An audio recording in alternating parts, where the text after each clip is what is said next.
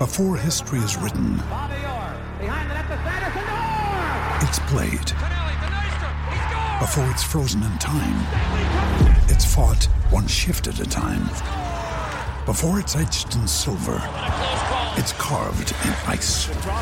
What happens next will last forever. The Stanley Cup Final on ABC and ESPN Plus begins Saturday. Well, we're all recording, mate. So nice. I look forward to seeing how this goes. I am not good at intros, so that's an interesting proposition you've set for me. Is that your intro then? I'm not good at intros. It might be. Welcome, Lakeside Drive listeners. I'm not good at intros, so we're not going to do one. James, good to have you on the podcast. Thanks so much for having me on my own show.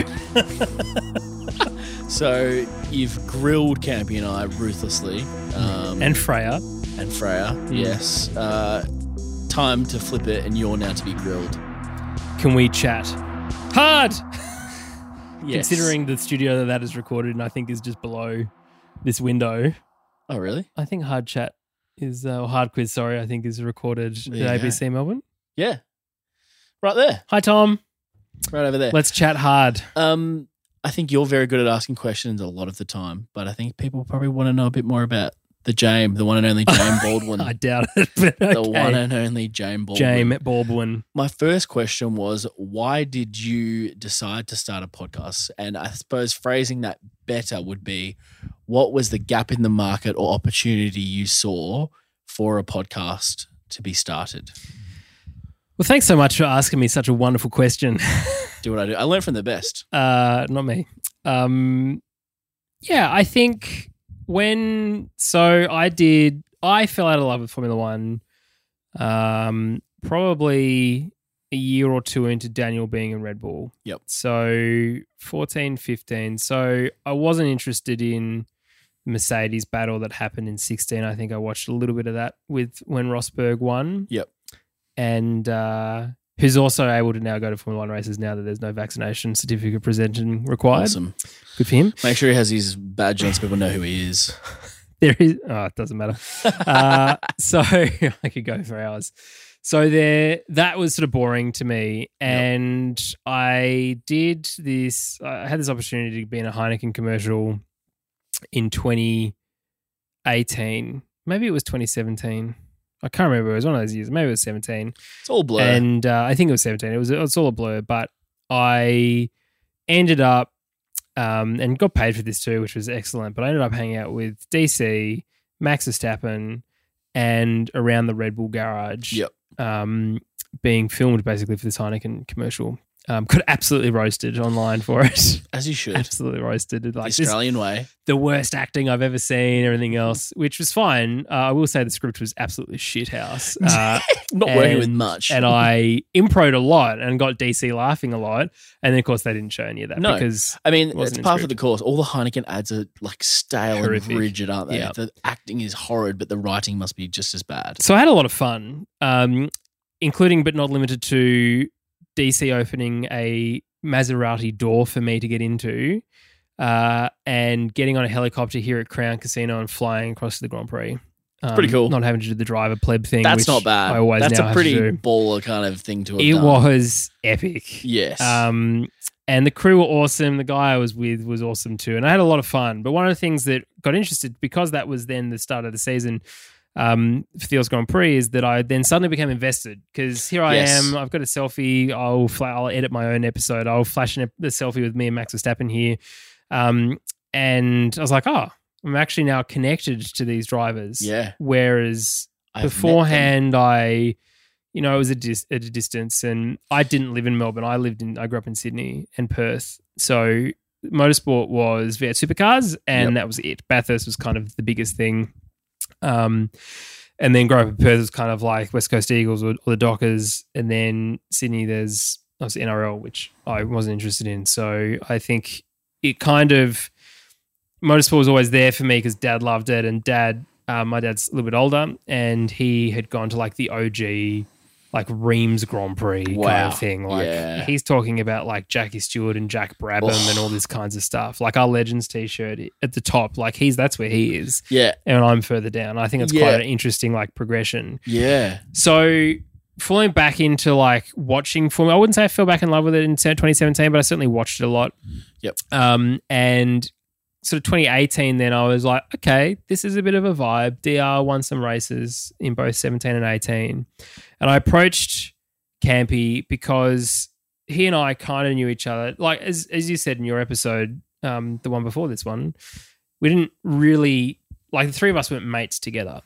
We sort of accidentally stumbled across what is a All really independent. good relationship on mic. At least we hate each other off mic. We never talk to each other. That's not like we had a great beer the other day. Yes, Top Gear. But I felt like I would go out looking for content and I wouldn't find what an Australian opinion for me was. Yeah. Now, that's not to say there wasn't Australian podcasts, Box and Neutrals, who I speak about a lot on this show, who are friends of the show.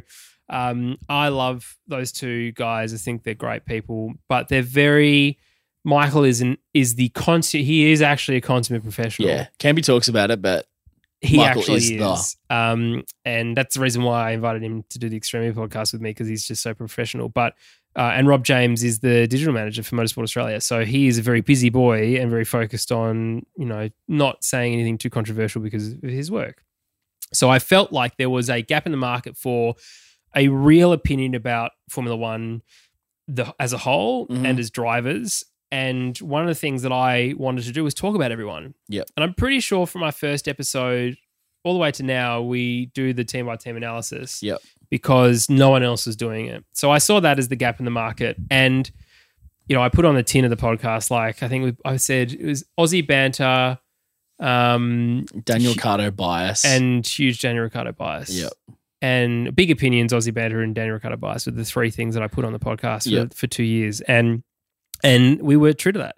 Yep. We loved him and he was performing with, that was Renault his first year. And we saw him flail and then succeed in that car. And then into 2020, he really had a good time. Mm-hmm. So that was the reason why, because there was a gap in the market for Danny Rick safe space content where, Checkered Flag or Box and Neutrals or the official podcast. And it's interesting in your episode, in the one before the chat before, which is by the magic of recording only minutes ago for us, but for you guys a week apart, you're talking about, Danny Rick was the character and Mark Webber wasn't as outgoing. Interestingly, in Beyond the Grid's first season where there was less advertising, Tom, I think Mark was like one of the first couple of episodes. And he said, I don't understand why drivers have as much connection with the audience now as they do, because I didn't like that. I liked having a bit of mystique. Yep. And I think Daniel's to a point similar in that, there is some mystique about Daniel, but when you see him, what you see is what you get. Yep. I mean, I know people who know him and he is who he is when he is around. There is no character. It's like Campy's like Campy. Sometimes like mid 2020, he kind of put on a little bit of character, but he is who he is. He is a very lovable, very funny, very engaging human being, much like you are as well.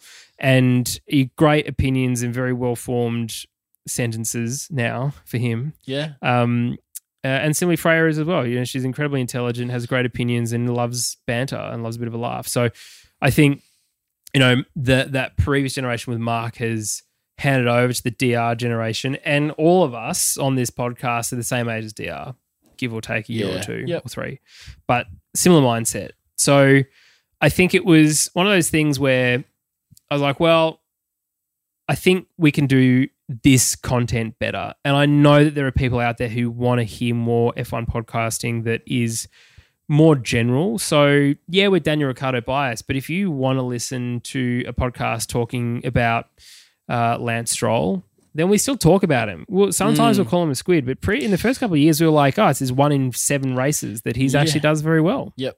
So I think that was one of the things that maybe want to start it. Yeah, and I think that's something that is still unique that we will still talk about each of the drivers. Quite often you'll find that they just gloss over, right? And pick the headlines and talk about a couple of key points. And that's something that we do that's really unique. Can you recall your first F1 race that you went to? Was the same one with you? I'd never been to a Formula One race before. Yeah. Because I didn't grow up in Melbourne.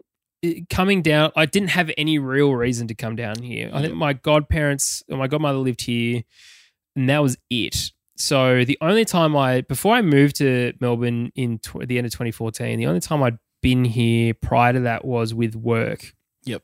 To visit the advertising agency that supported the work that I was doing in Canberra at the time. So I didn't really know the Mornington Peninsula, and so I came down and drove around and was like gobsmacked by how beautiful it was. Yep.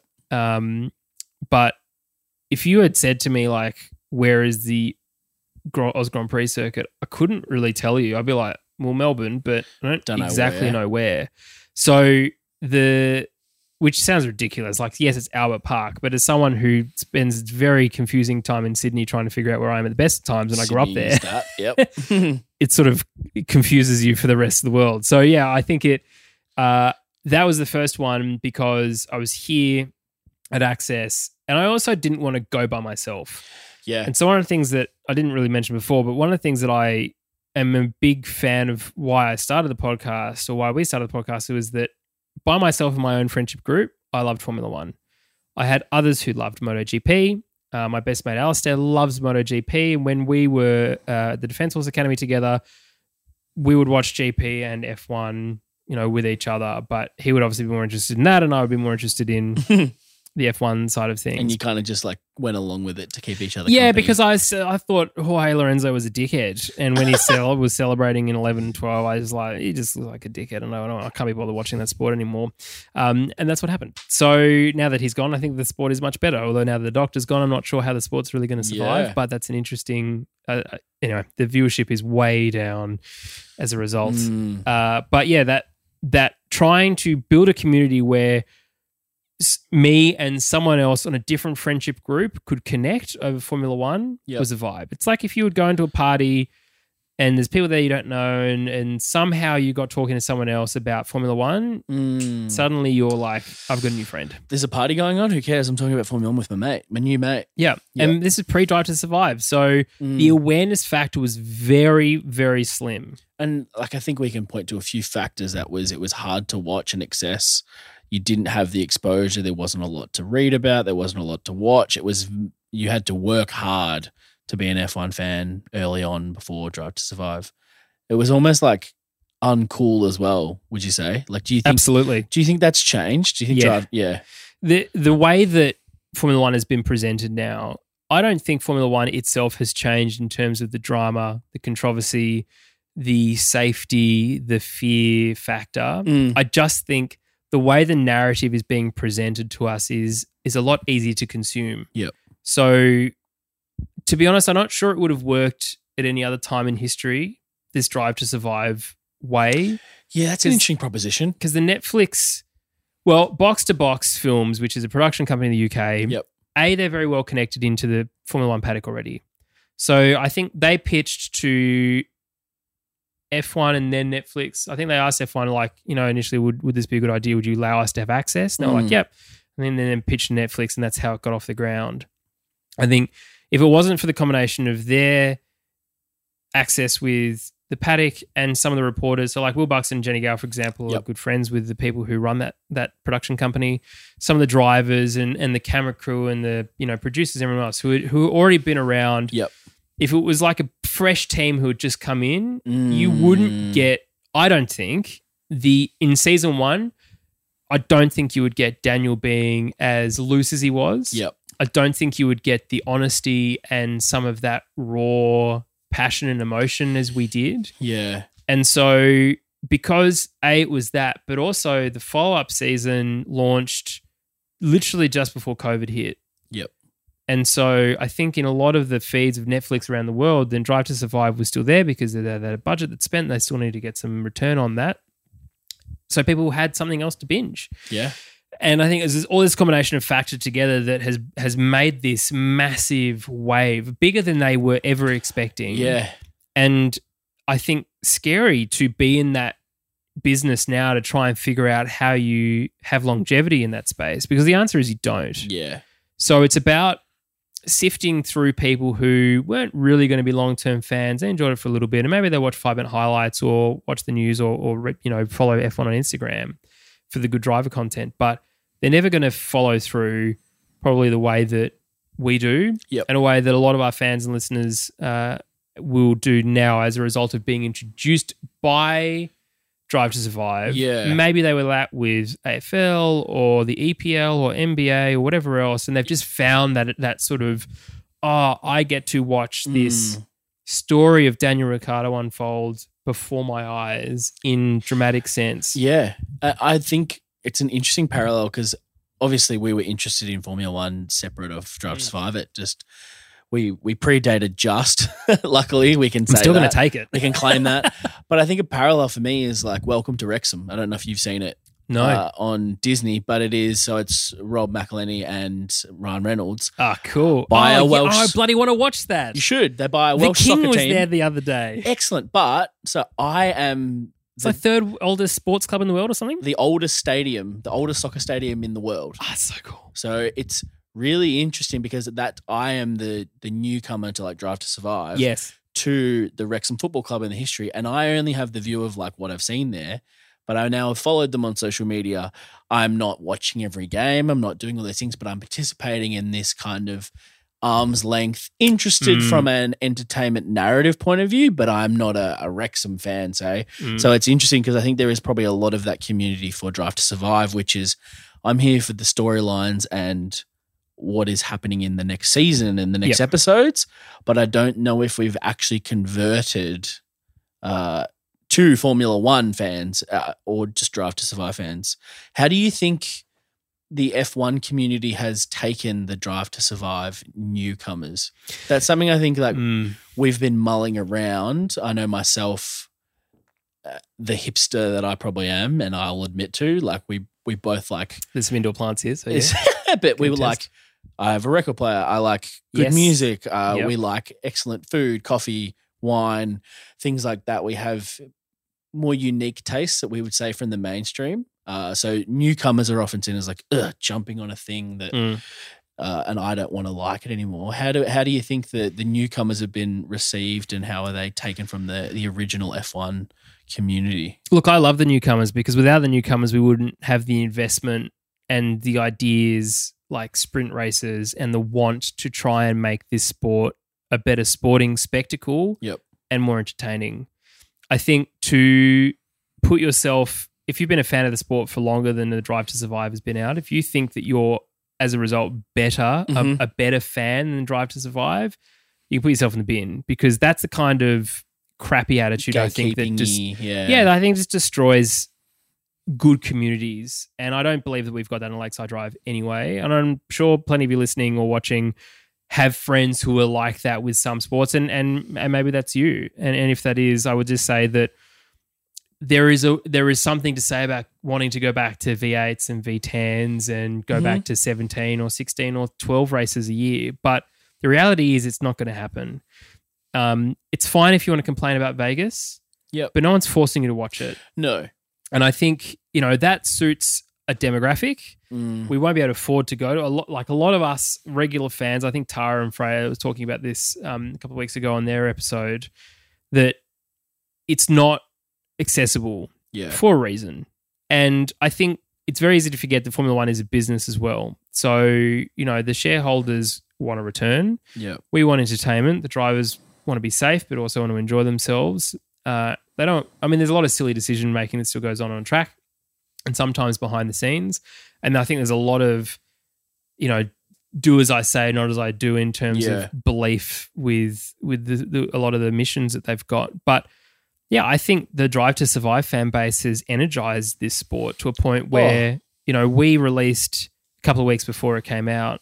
And I think our podcast has sort of ridden a wave early on, maybe not necessarily now, but early on with a lot of our US listeners, because they saw Daniel Ricciardo as this legend and went, I want to go find some audio content that talks about him. And keyword search, good SEO, James. Good work, James. Danny Ricciardo in the show description, and people started listening and going, "Oh yeah, cool, I get it." And because we didn't heavily lean into technical facts, yes. Firstly, I don't know enough about that stuff. I am interested, I just don't know enough. That's a campy thing. And secondly, I don't think many of us are either. And not to the constant, but no reading, just I don't know, the technical regulations. Yeah. Campy said the other day. Or was it Campy or someone else? Yeah, if you want to know, advice, it's like, I'll just go read the doc. technical regulations. Man. No, that's your job. You do that. Yes, I'm not doing that for agree. you. So I think it's changed the sport for the better because there is more attention now. You can go down the street, and here's actually the biggest difference. So I have a beautiful blue heeler cross kelpie called Kenny Rogers. He's a great rescue dog, and I will walk him down to the dog park or walk around the block, whatever else. And not every time, I would say probably out of a normal 7-day week, maybe 2 days a week, I see someone wearing a Danny Rick hat. Yep. Now, never before ever did I say if I'm seeing Red Bull merch, it's V8 Supercars. Yes. It's not, it's Red Bull Ampol. Yeah, it's not, or Caltex. It's not Red Bull Racing from a Formula 1 point of view. So it's interesting that I'm starting to see more of that now, like the merch you've got on. Yep. DR's own line, McLaren or Red Bull hats or Renault hats. I was on a tram the other day and someone down the far end was wearing a Danny Rick Renault hat and someone closer to me was wearing a McLaren hat. Yeah. And I was like, it's just a shift, I think. And and if that's what Drive to Survive has done, then I genuinely welcome it because it not only is it great for the sport, but it's creating more opportunities, it's creating more jobs, it's creating space for us as a podcast, for example, to grow into wanting to be relevant and for people wanting to put their money where their mouth is to support us to do cool content. For sure. And I think we were all newcomers at some point to the sport. And I think what we should do is welcome the community that is incoming, and hopefully this podcast is a way that people can engage and be brought along for the journey and care more about it than just watching an episodic kind of documentary series. Yeah, that's right. And they can find another layer of oh, there's a stickiness here that I want to know more than just the glossy kind of narrative documentary drama kind of type thing, but I want to dive deeper into what actually happened, or I want to see live what's happening, because that's back to that Wrexham thing. Is I'm like, how are they doing this year? Are they going to get promoted? I'm invested now. And I think that's what's happened is maybe initially it was very just entertainment and interesting to watch, but now people are like, but where's Danny Rick? Yeah. What's happening? And I think it's going to be really interesting to see in this upcoming season what's happening, and kind of how they navigate that, and what future seasons will look like now. Is Daniel going to take over and run the whole thing this year? We just don't know what kind of opportunities are ahead of him. Yep. And I think it's for me as well, looking at the bigger picture of what this podcast is and where everyone else sits. I mean, we're part of a bigger picture. I know we started to meet a certain market, and at least in my mind, in my marketing mind, that's where I thought we would go. But it's a lot bigger than that now, which is terrifyingly amazing in so many ways. And one of the things that I still don't like is you listen to podcasts, and I'm talking like the top 5 downloaded Formula 1 podcasts, and there's no relationship between the presenters.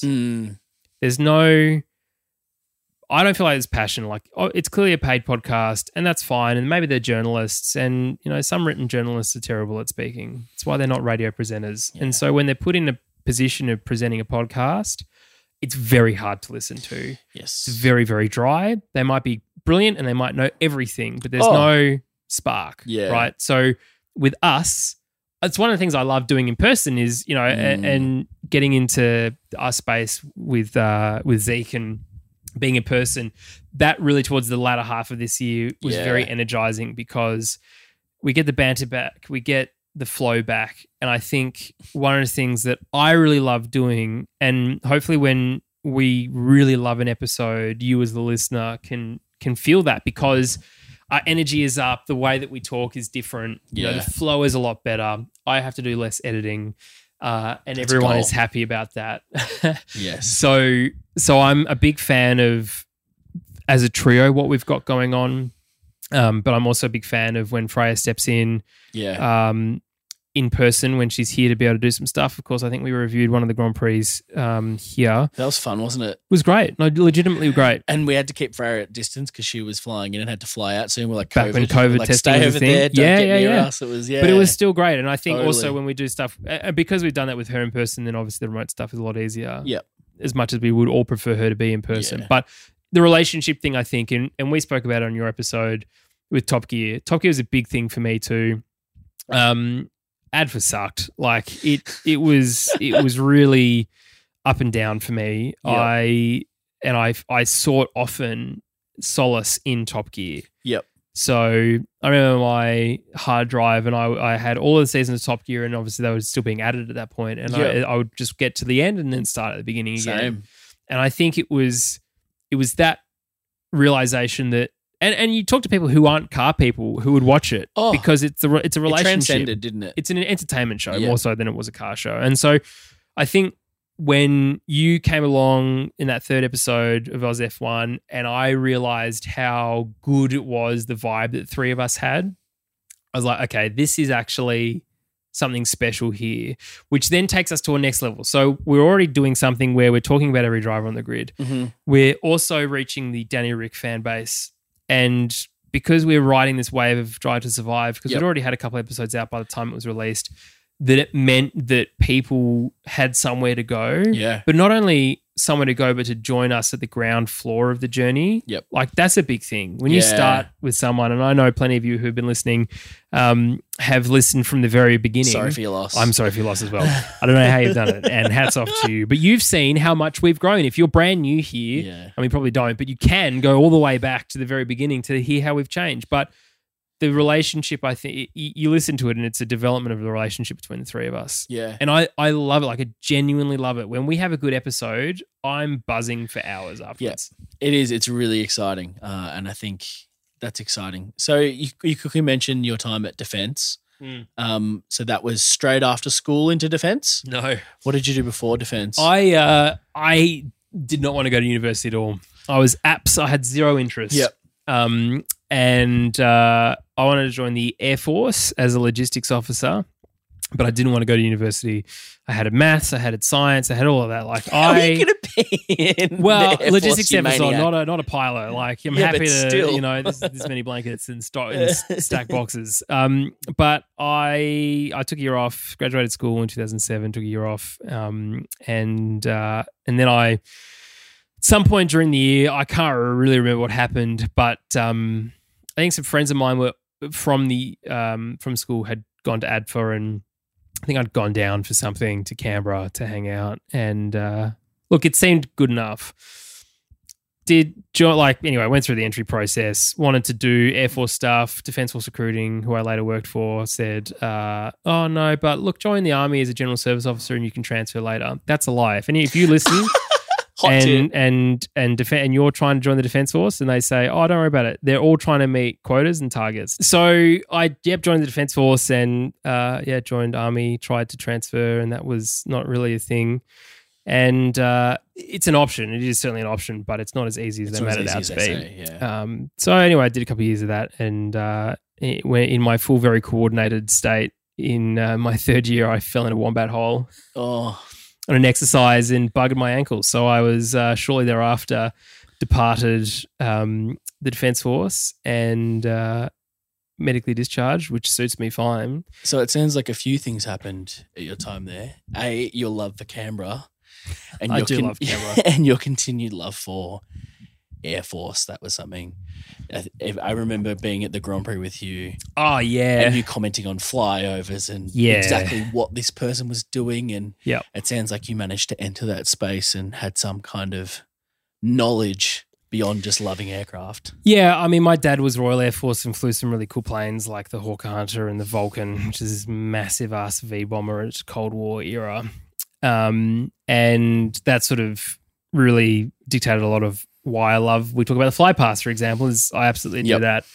After I left Army, I worked for a little bit at Defence Force recruiting. As I said, one of those roles was Air Force marketing for a little bit. So I played with some planes and got to shoot them with, and that was interesting because that was the first time I had proper access to like creative people. Yeah. So like a director of production and a crew, and here's a storyboard and here's what we're doing for the advert. So we shot Women in Air Force advert. I shot the Army diversity campaign and a few other reserve campaigns and stuff. Some of my stuff's still floating around the place, which is really cool. That's cool. Some of the radio ads as well. But it was interesting because I suddenly went, oh, that's really bloody cool. And so I kind of got the job because being an ad fair, it doesn't really matter what service you are. You just consume knowledge about everyone. But I vividly remember like you talking about how far away the person in the aircraft was to time the flyover. And that's something you're very time critical. on target. I am.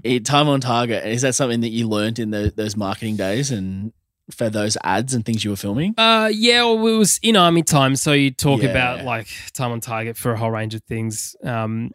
And it's not necessarily always the pilot's. Well, it's not the pilot's fault because he or she are waiting for information from the ground. Yep. So I remember when we were standing there was a dude in cams just off, like, and you pointed 60 meters away with a big ass radio.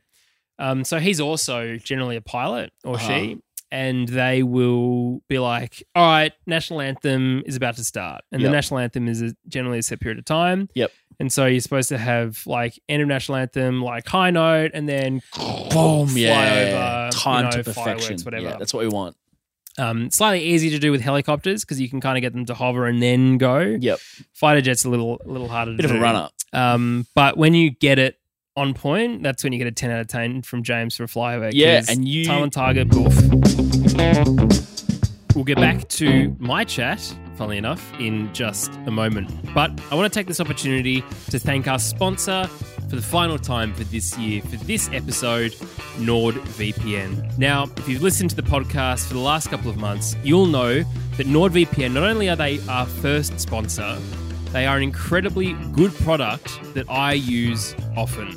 I've spoken about them whilst I've been overseas, quite honestly utilizing the VPN itself whilst recording an episode, using them across my laptop, my iPad, my iPhone. It has been incredibly helpful to ensure that I know that I am completely protected whilst online.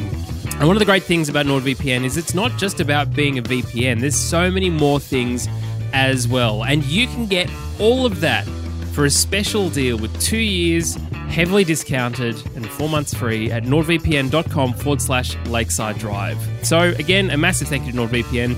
And thank you if you've in fact taken up that offer for helping to support this podcast. All right, let's get back to the chat. Have you ever dived into the flying or learning to fly of any aircraft? Yep. I have flown both powered and glider.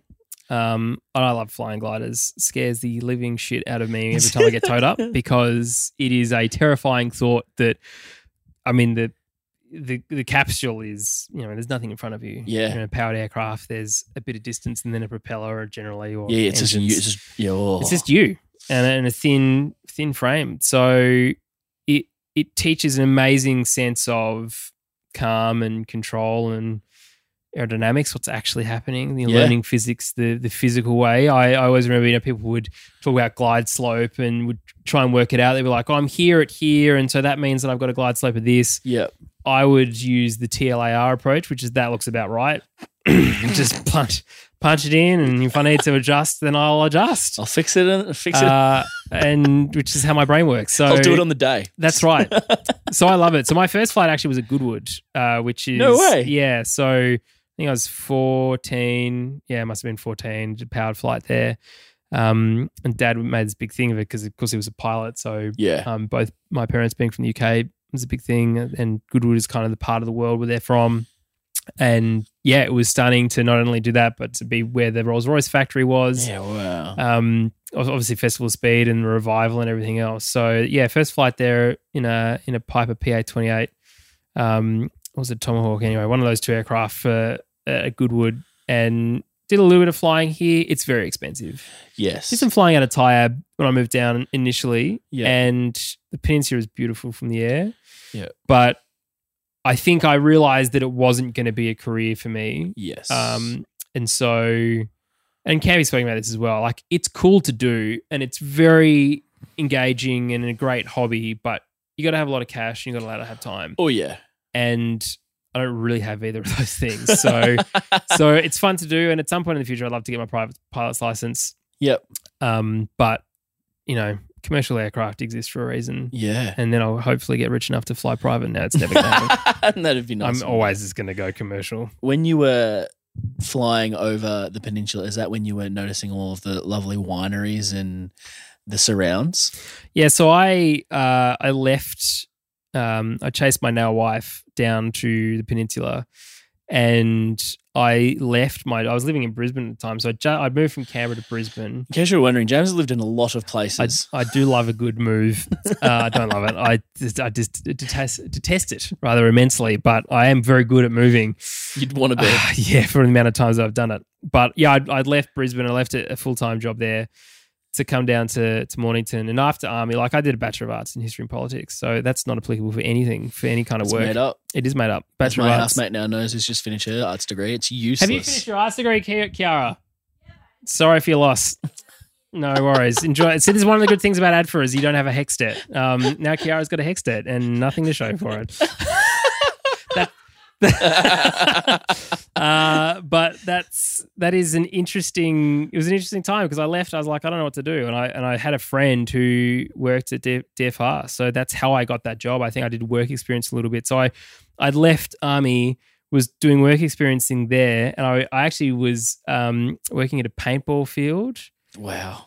So I was managing a paintball field on the weekends. Yep. So, and I loved that. I mean, and I got to a point where because if you ever fight a paintball gun, it sucks. Like, there's no real good way of judging it. But I finally figured out the gun that I would constantly use and the arc of where the paint would go. And I'd stopped wearing suits. I'd obviously you have to wear safety gear and stuff, but it was hot Canberra summer.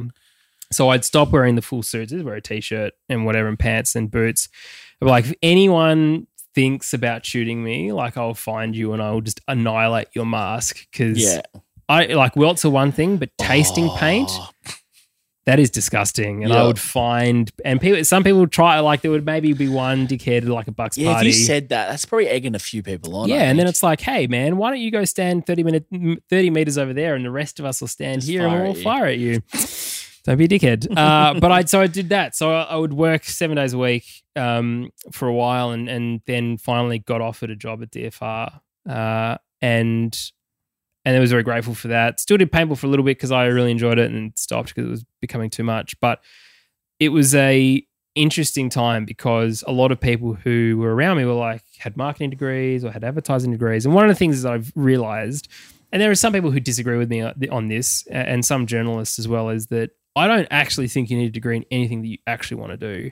It is about perseverance, determination, and networking. Yep. There is no such thing as good luck. It's all prior preparation and perfect timing. Yeah. Honestly, James is one day going to be brilliant and have to write a biography, and it's going to be called, going to write it for me.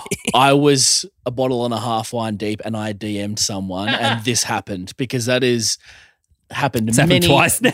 many times across this journey, and it's netted great results, it would seem. So I think that is one piece of advice I've taken from you, is just ask, figure out the most, I don't know, important person's email or DM you can find, and just ask, just get in. Yeah. Because a lot of people just feel like there's a barrier. Yeah. And you're a very confident person and you've just managed to navigate that into opportunity. Bullshit baffles brains. and that's never been truer in this instance. And look, I mean, I had done a bit of community radio in that year I took off between school and joining the Defence Force. Did some community radio. But that was really the only presenting experience I had in this space. Yep. I've done singing, I've done musical theatre and acting and stuff. So yes, when you hear my voice in other people's microphones, unfortunately I can't switch off my projection. It just will not do. I've tried. It will not happen in my brain. But all of these things sort of combining together, and a love of a sport that I've watched on and off pretty much for my entire life. Yep. Has landed this podcast, I think, in a really good position. Yeah, and I think a love of the mechanical and all these things really have tied together. And I edit. Zeke has edited a couple of things for us this year, but I personally edit everything that happens. Yep. You've done some video as well in the past, which has been great. And sometimes, that's the lie. You have edited 1 or 2 episodes. Yeah, but it wasn't great. but it's fine. Yeah. And it was, I think it was in-person stuff. And one of the things that I, and hopefully, look, if I do write a biography, or maybe next year, you guys know I've gone overseas a lot. I've chased a lot this year, a lot of work for next year. Yeah. I'd love to tell you the stakes, my iron, my fire, or rather, is where they are. Yeah. I have heaps of them. I have heaps of potentials. And I've got some really great contacts. And one of the things is I would get to a position, or I'd get to a meeting, and I'd be sitting there in this meeting room thinking, I started this podcast in my front room in Frankston. Yeah. And now I'm sitting in this office. I can't actually believe it. Well, hopefully I'll be able to tell you that's something I wanted to touch on. So I'm hoping we can get into it, but you've been presenting the Extreme E podcast. Yes. Which is incredible. And we've talked about it a few times, and Campy and I try and talk about it as much as we can to help promote you doing great things. I appreciate that. You reluctantly try to keep it on the download, but that's pretty incredible. So you reached out to Extreme E, and you've worked with Lam, and you've both been doing an incredible job, and you've brought Freya in as well. Yeah. And you managed to get over to London to go to one of the races. Can you talk a bit about the Extreme E experience, meeting some people? It sounds like you've made some incredible contacts. I love the people. I love the sport. Yeah. Talking about getting in on the ground level, that was what happened. So, yes, I remember watching the first round of Extreme E, which was last year, 2021. Yep. And the only reason I knew about it is because back then, not anymore, but I followed Zach Brown on Instagram. And he and the Andretti team went in together with Andretti United to put a team together. Yep. And Timmy Hansen and Katie Munnings were the drivers. And anyway, so I was like, okay, cool. Well, I'll watch it. Motorsport on the weekend, they didn't have motorsport on. Yep. The racing was okay. There was a lot of dust, and it was so dusty that first one, wasn't it? And I guess first time out, first event, who knows what's going to bloody happen? So fair enough. But I went, all right, well that's fine. But I sort of became a little bit more invested because they had Seb Loeb, Carlos Sainz Senior, some incredible people. Lewis Hamilton had a team. Nico Rosberg had a team. Jensen Button had a team. Jensen Button was driving back then. And the whole thing was that we want to change the narrative of sport, motorsport specifically. It's very skewed heavily towards the male-dominated environment, which we want to undo. So we're creating teams where there are male and female drivers. And what that did was open up opportunities for a lot of these female drivers who are they're bloody fast, like ridiculously quick, be incredibly lovely, to be able to get into the world stage. Molly Taylor is an example. And anyway, so I watched that, and I'd had 6 beers. I'd had a whole 6-pack by myself, and it was like, I don't know, like midnight or something. And I went to go, right, well, when's the next race? Oh, it's like bloody 2 months away. Oh, well, I'll go consume some podcast content because, I do a podcast, and back then I want to hear more, I want to learn more. Yep. So I went looking, didn't exist. So I went onto the Extreme E website, found the email address that I could find, which I think was media@Extreme, and drunkenly sent an email along the lines of, Extreme needs a podcast and I'll do it for you. Basically. I love it. I think that was the headline, like the subject, and then in the thing it was, like, this is what I do, this is everything that happens, and this is why Formula One does it so well. I think Extreme E would do it quite well too. This is an opportunity. And I was listening to Beyond the Grid a lot. And I thought, it's good, but I would do things slightly differently and slightly more relaxed. And so, anyway, I had an email back from them, and they were like, yeah, okay, send us a pitch. I was like, oh, shit. Whoops, that worked. And so prior to that email coming back, the week before, I was living in Sydney, the week before I had interviewed with you, Michael Laminato and Michael Italiano in the same night. In the same evening. Yeah. Obviously, Italiano was in the UK and Lamo came down in person, which is great. Absolute legend. And I thought back then, well, I need some legitimacy to this podcast proposal here. Mm-hmm. Lamo had been doing Boxing Neutrals. He'd done ABC Grandstand with Boxing Neutrals for a while. Yep. F1 Strategy Report. He was doing not at that point. The Oz Grand Prix podcast came out of COVID, so that was shortly after I came down. But I said, hey, man, do you want jump on? Because I remember one of the questions that I think you asked him was like, would you ever say no to anything? He's like, no, I'd say yes to every opportunity I get podcast-wise. So I was like, well, I've got his number now. Aha! I will send him, or at least email address, I will send him an email and say, hey, man, I've got this thing. Do you want to have a chat? So he replied. He said, yes, we had a chat. Sent through a proposal, hooked up a Zoom meeting with the UK guys, and I went to sort of start saying, so this is why I think I need a podcast. Anyway, Ali Russell, the chief marketing officer, was like, James, hang on, stop. And I was like, oh, shit. Damn it. What have I done? What have I said already? I don't know. I've already decided I want to do it. How much is it going to cost? I know. I don't know. It's my first day. I hadn't thought that far ahead. So I was like, oh, I don't know, Ali. We'll get back to you on a pricing and we'll set it out anyway. And we got put into the digital team, or under the digital team, in Tierney Oliver, who is now, I can say, a friend, who was digital manager of Extreme E back then. Absolute awesome dude and very, very talented in that space. Michael and I sort of helped set it up, and the first interview we did was with Molly Taylor. Yep. And she lives down here in Melbourne. So perfect. I hopped on a plane and Lamo got in a car and we kind of met down Bayside Way, and we interviewed her in her front room. Yep. And then she shortly flew out to the second race. And look, Extreme E is one of those things. The racing now is phenomenal. It took a long time to get there. But I was very proud to have gone from Lakeside Drive, front room, Frankston, to official motorsport podcast. Yep. And I'm sitting with, like just thinking about like hanging out with people who would post something on their Instagram. Yep. And their verified account, and they've got 150,000 followers. Yep. To me, that just kind of mind-blowing. Who were the pinch me kind of people you got to talk to or interview? Just everyone. Yeah. Like ridiculous. So we would go to – so one of the things that happens, Michael and I travelled for the last race of last year, which was in December. In fact, this time last year. Yeah. What is the date? It legitimately right today now. Last year. That's right. Yeah, because I remember you came in just before Christmas when you came home. Yeah. Yep. Came back on Christmas Eve and spent Christmas Day in a COVID testing line that took me 4.5 hours. I was not in a good mood. And yeah, we went over, and of course COVID was a big thing back then. A lot of the digital team and the social team had COVID, so they weren't there. So we were asked to do some of their TikTok live stuff and their Instagram live stuff, and we did. So in that, spoke to Nico Rosberg, Jensen Button, or interviewed rather, Christina Gutierrez, a whole bunch of other people. And it was funny because obviously we were there to do podcasting.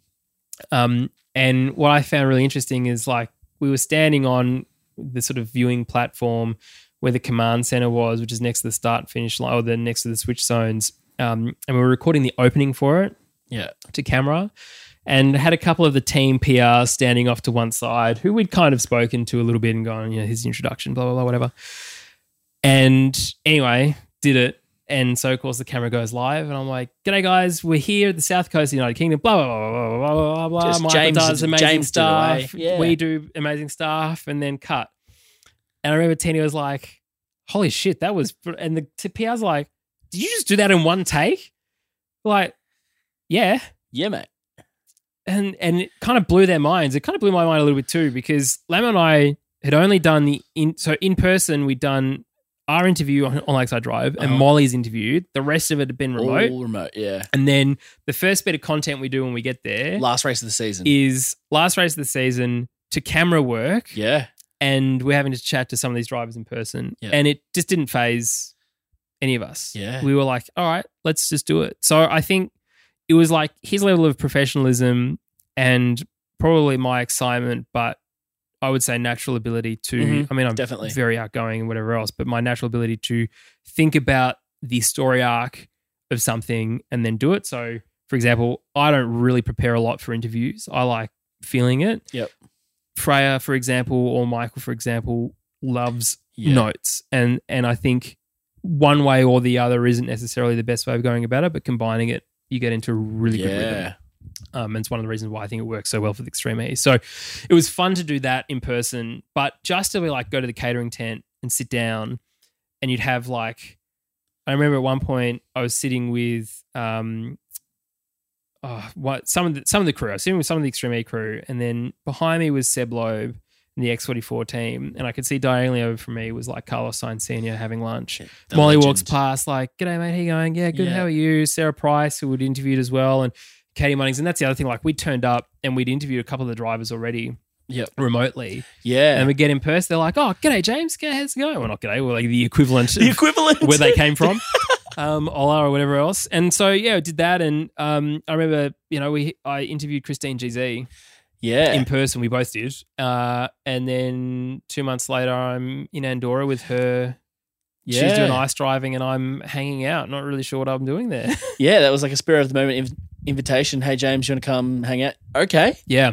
Where am I going? I'd realized that at the end of last year, I was working a corporate job again. I hated it. I just could not deal with people and an incompetent public service chain of command.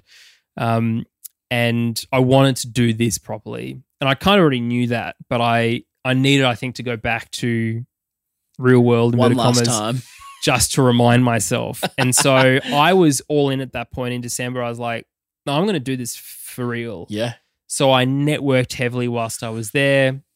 And one of the things that I said is that I would say yes to any opportunity, motorsport opportunity that I had in 2022. Yep.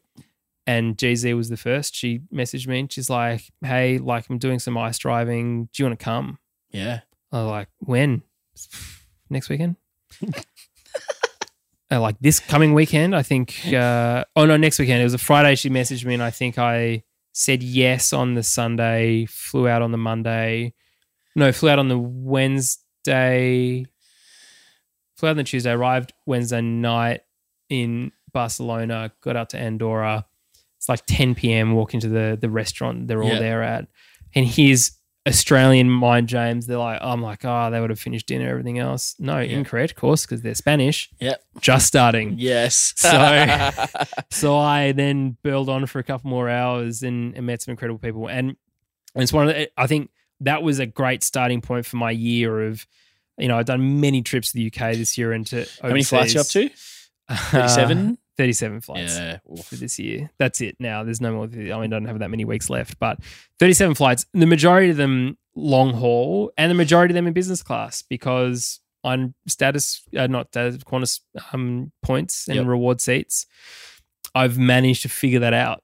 So if anyone wants any advice on how to fly business class, I mean, it's easy by yourself. Starting to get family and everyone else involved is difficult to find reward seats, but to do that. And so it was a massive pinch me moment because not only am I traveling to try and chase work, I'm very supported at home and to do that. And I'm flying business class to get there. This year just hasn't felt real. Yeah. And the meetings that I've had and the people I've spoken to, and even like getting to McLaren, so the MTC, and I'm sitting there, that was like how am I here? Yeah. Insane. And my favorite anecdote that you've had is when interviewing Tanner and walking through the main lobby and the maniac is just touching everything. Things that you're not allowed to touch. Like, well, if he is, I'm going to touch stuff. So one of the things that I think is interesting is watching Top Gear. Yep. You love it, right? We always kind of thought US Top Gear was like, it's a bit average. I kind of like pushed through and enjoyed it, to be honest. But that was in early days. Yes. The lineup changed, and the last lineup that they had, including Tanner, I remember watching, I think, all of the seasons. Mm. And so not only am I sitting in the McLaren Technology Center, and it was that trip I was trying to figure out season 2 of the podcast. We weren't really sure whether or not it was going to happen. Yep. So I kind of did it just in case it did. So there was also an opportunity, a potential rather, that both the interviews with Emma Gilmore and Tanner Faust would never have hit aired. anything. Yeah. But whatever, you get paid to do it. So I went and did it. Not that I would have done it for free, to be perfectly honest. Yeah. Don't tell them that. But it was interesting going to, like, you get the call and then I had to hire gear. So I had to hire a roadcaster over there and microphones and all that kind of stuff and be like, I've got to figure it out. Professional. Yeah, I need to look professional, right? And getting on the train and heading down there and it was surreal because it was the first time that I had interviewed anyone by myself. Yep. Not only just remotely, but like then in person, had that element on it as well. Yeah. So I couldn't just like refer to notes. I wanted to be engaged with these people. And it was at the MTC. So, I arrived and it's a maze of a place. Really, pretty to epic get into. building. So drive up on, right? Yeah. Phenomenal. And I've had the pleasure of going in the front and the back entrance. The first time was the back entrance. The second time was the front entrance, which was stunning to drive around that lake. But it was, a pretty like pinch me moment because that was like, here's Daniel's car. Yeah. Touch it. Here's Senna's car. Touch it. Here's Hakkinen's car, Raikkonen's car, touch it. Prost's car, touching Berger's car, touching all of these things. Yeah. Hamilton, Button, Alonso's cars in a row, Wild. like the Vodafone livery ones. Yeah. And mind blowing. And then, we did the interviews first, and Emma and I, because Emma's from New Zealand, and in Extreme E, she was driving for Veloce last year as a backup driver, reserve driver when Jamie Chadwick was out driving W Series. So she did 2 events last year, and we sort of started to connect a little bit over it because she would listen to the podcast, and then she connected with me on Instagram, messaged like, "Hey, it's really good." And here's Emma, who incredibly fast driver, but owns a Suzuki dealership in Dunedin. Is a small business owner. Yeah, hustles hard. Drives when she can because she loves it, but has a real job. And then she gets announced to be, McLaren's first female driver, and it just. I think that for me is probably my favorite moment this year of that announcement, or the end of last year, the announcement and how everything came about, because first female drive for McLaren, but also to be a Kiwi as well in a Kiwi originating team, I think is a bit mind blowing. And she's had some great success this year as well, which has been great. They've been announced for next year as well as a pairing. But to sit with Tanner, and this is the thing, and I don't like blowing my own trumpet, but to sit with him at the end of the interview was like, dude, that was like the best interview that I've had in a very long time. I've been doing this shit a long time. Someone who's been exposed to a lot of media and is in media himself. Yeah. Yeah. Who is professionally trained. Yeah. He's like, I loved how you hit all these great questions, but you kept it relaxed and everything else. Yeah. And it's a style that I wanted to always do, but I never thought I could actually do it. Confirmation of it being working and being awesome is great, right? I sat there many times through that chat going, what am I doing? How do I do this? How do I ask this question? Where do I take this thing? But I think after I got out of my own head and sort of let it flow, it was great. So, and we took a selfie on the promenade looking down to the boulevard, and he was like, can I take you for lunch?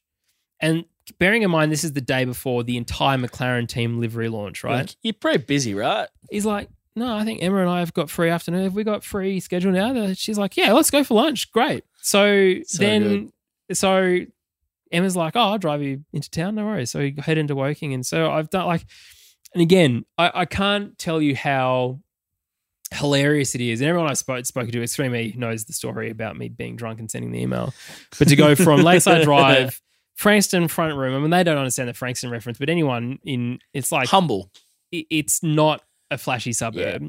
And from there to sitting with Tanner Faust, who I watched on Top Gear, who then, and I think if you've listened to the interview, I'll be like, oh, what's one of the things? He's like, oh, I did Fast and the Furious Tokyo Drift. Like all of that car is me. And like the garage scene, they wanted to do CGI. But I was like, no, I reckon we can do it in person. So that 350Z coming up the thing, that's him driving it. Yeah. And in that moment when he told me that, I was like, oh, it's amazing. I love that. It's so good. And so I just had to like calm myself a little bit. It's like, keep it in. Just relax. Keep a lid on the gym. Be pro. But it was, it's interesting. So that's been a great opportunity. And I think what it's done though is when we get access to people like Oscar and Daniel and VB and and which the 3 Australian drivers and then everyone else. Yes. I actually now have a better sense of just being true to myself, because I see a lot of journalists, they try very hard, they write all the questions out and they get deep into the data and the information. Mm-hmm. But the thing is, the person, you watching this on the other side of this lens or listening to this on the other side of this microphone, you and I are the same. I want content in the same way that you want it. Probably the reason why you either listening and have been listening for a long time or listening because you're brand new and maybe you've made it this far into this hour-long podcast already, is that the way that I put content together is the way that I know my listeners want. Yep. Because I am you. Yes. And, and I don't ever, it's not for clickbait. It's not for a headline, because we don't report rather to anyone. Mm-hmm. we're allowed to do that. So hopefully it gets to a point where Lakeside Drive has full media access and I get to go into one of those press conferences and take notes and do everything else. But I personally would love to ask questions that it's not just about like, hey, Daniel, where are you driving next year? Yeah. Something a little bit sort of left of center. I think the prism of being a listener is an excellent way to view it. And I think that's something that we've all done is like, what would I want to listen to? What do I want from a podcast? And that's such a good way to do it rather than, I feel like sometimes the journalists come in with an agenda or a question that they have an answer for and they just want confirmation of something they've already written. Yeah. Cool. Can I continue? Yeah. I've already written That's it. a good Can you point. just confirm what I've said so I can add a quote next to it? And they're getting paid, so their editor or whoever else wants them to do that. Yes. But we're not that. No, and I think we're trying to find the human side of things, less so the more, I don't know, corporate thing. I would rather find a layer and something interesting.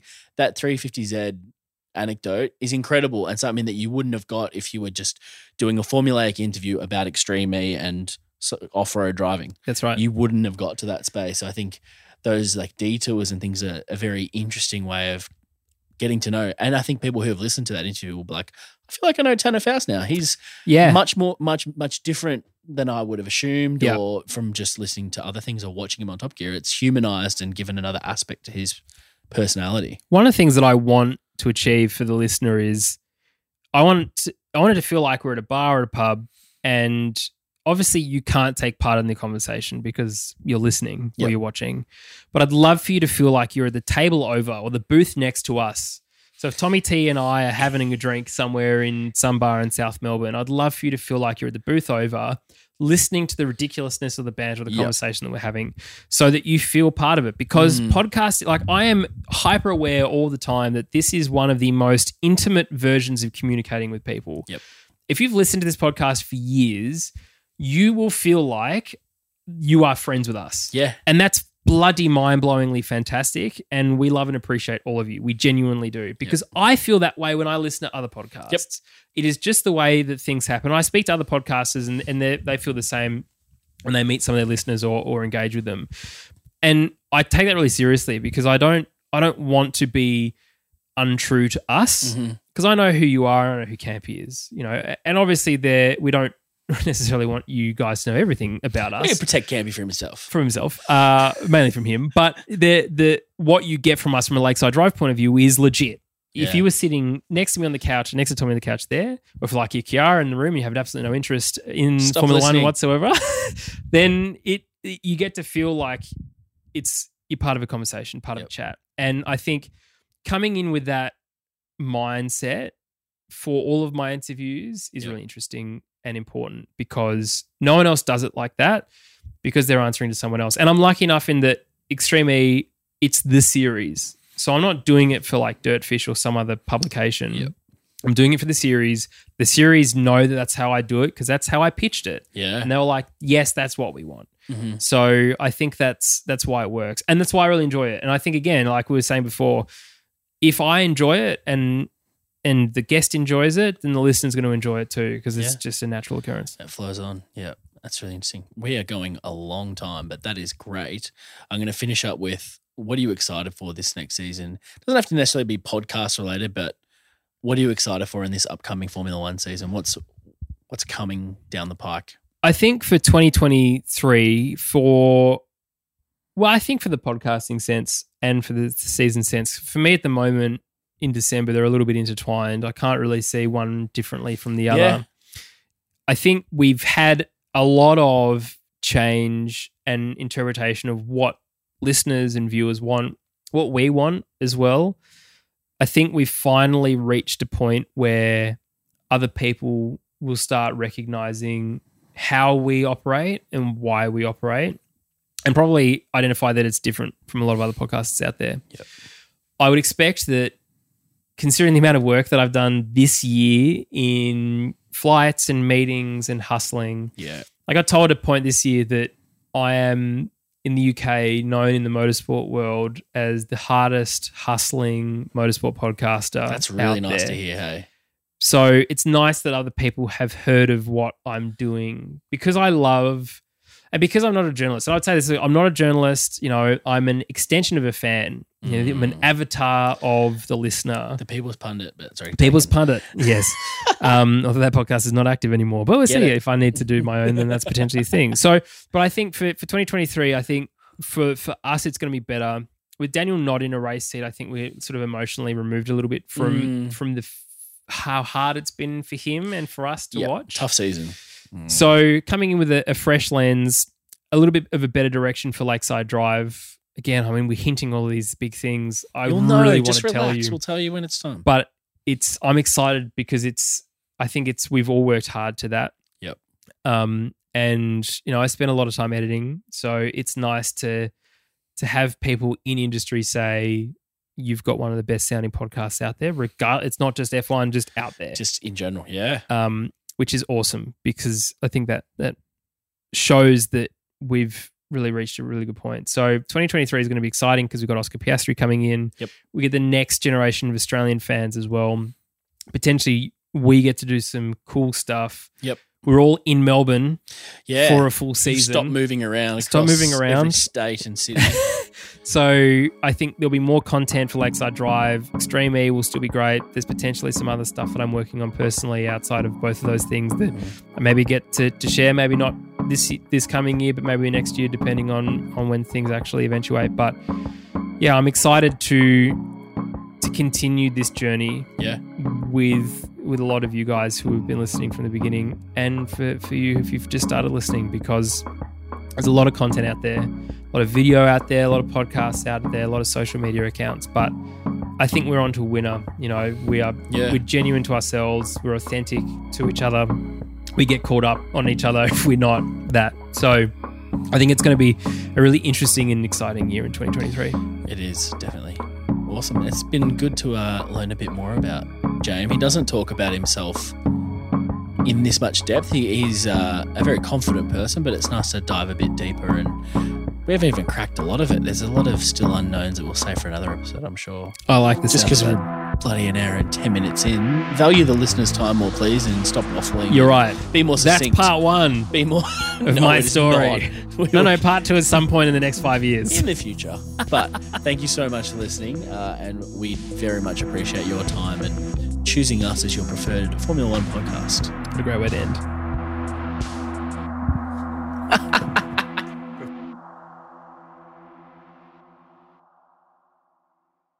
So do you think that there's a potential Oscar to Audi eventually? No. You don't think so? Oscar to Red Bull. Oscar to Red Bull. We need all Australian drivers need to drive for Red Bull at some point in their career. It's the rules. We don't make the rules here. They are the rules. That is just the facts. That's like, I don't know what to tell you. Death taxes driving for Red Bull. As an Australian F1 driver. Yes, that's the rules. Sports Social Podcast Network.